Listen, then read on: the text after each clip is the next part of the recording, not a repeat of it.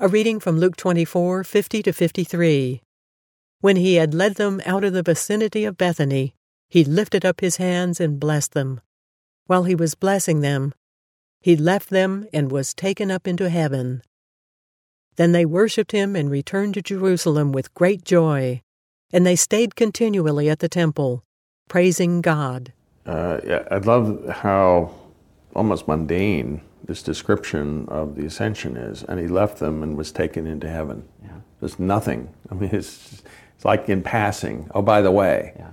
Well, Luke must have heard that from other people, because he gives a little more detail when he opens it up with Acts 1, when it says that Jesus was raised before him and two angels came and said, why are you looking into heaven? He will return in the same way that he's departed. And it does feel kind of like, and that's it?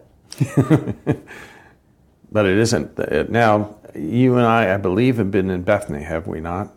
Yes. Bethany's not very far from Jerusalem. Yeah, you can see it from down Jerusalem. a valley and up a hill, Yeah. and then you can look back at the temple and the old city of Jerusalem. Yeah. And between you and them are the Garden of Gethsemane, right, and also all of these graves. Right. Yep. And if you look out the other way from the top of Bethany, you can see all the way into the desert. It's kind of the last high spot, all the way out to the Dead Sea? Dead Sea, and to Herod's monument to himself, the city he built. He created the hill.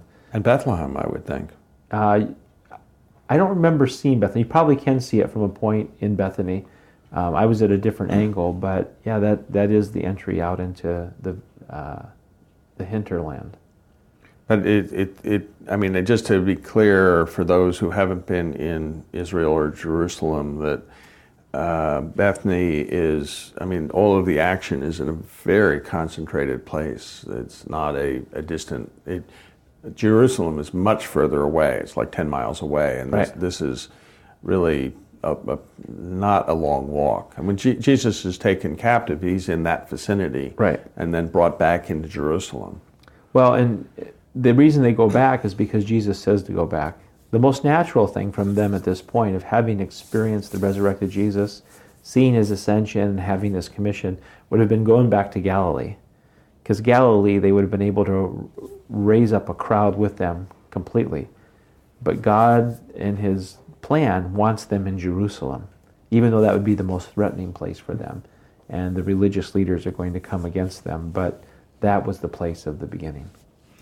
And then the last part that this is a sort of account. This is Luke, and it's in the same chapter, where you have the two travelers to Emmaus being in basically despair.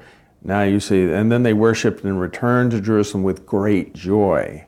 Now the two had returned to Jerusalem with great joy. So this is expanding, and they stayed continually at the temple praising God. So something dramatic has happened here that's changing the whole kind of situation. Yeah. And it's the resurrected Christ. That what keeps these people full of joy with great persecution and even death, they're going to be martyred. It's having experienced the resurrected Christ.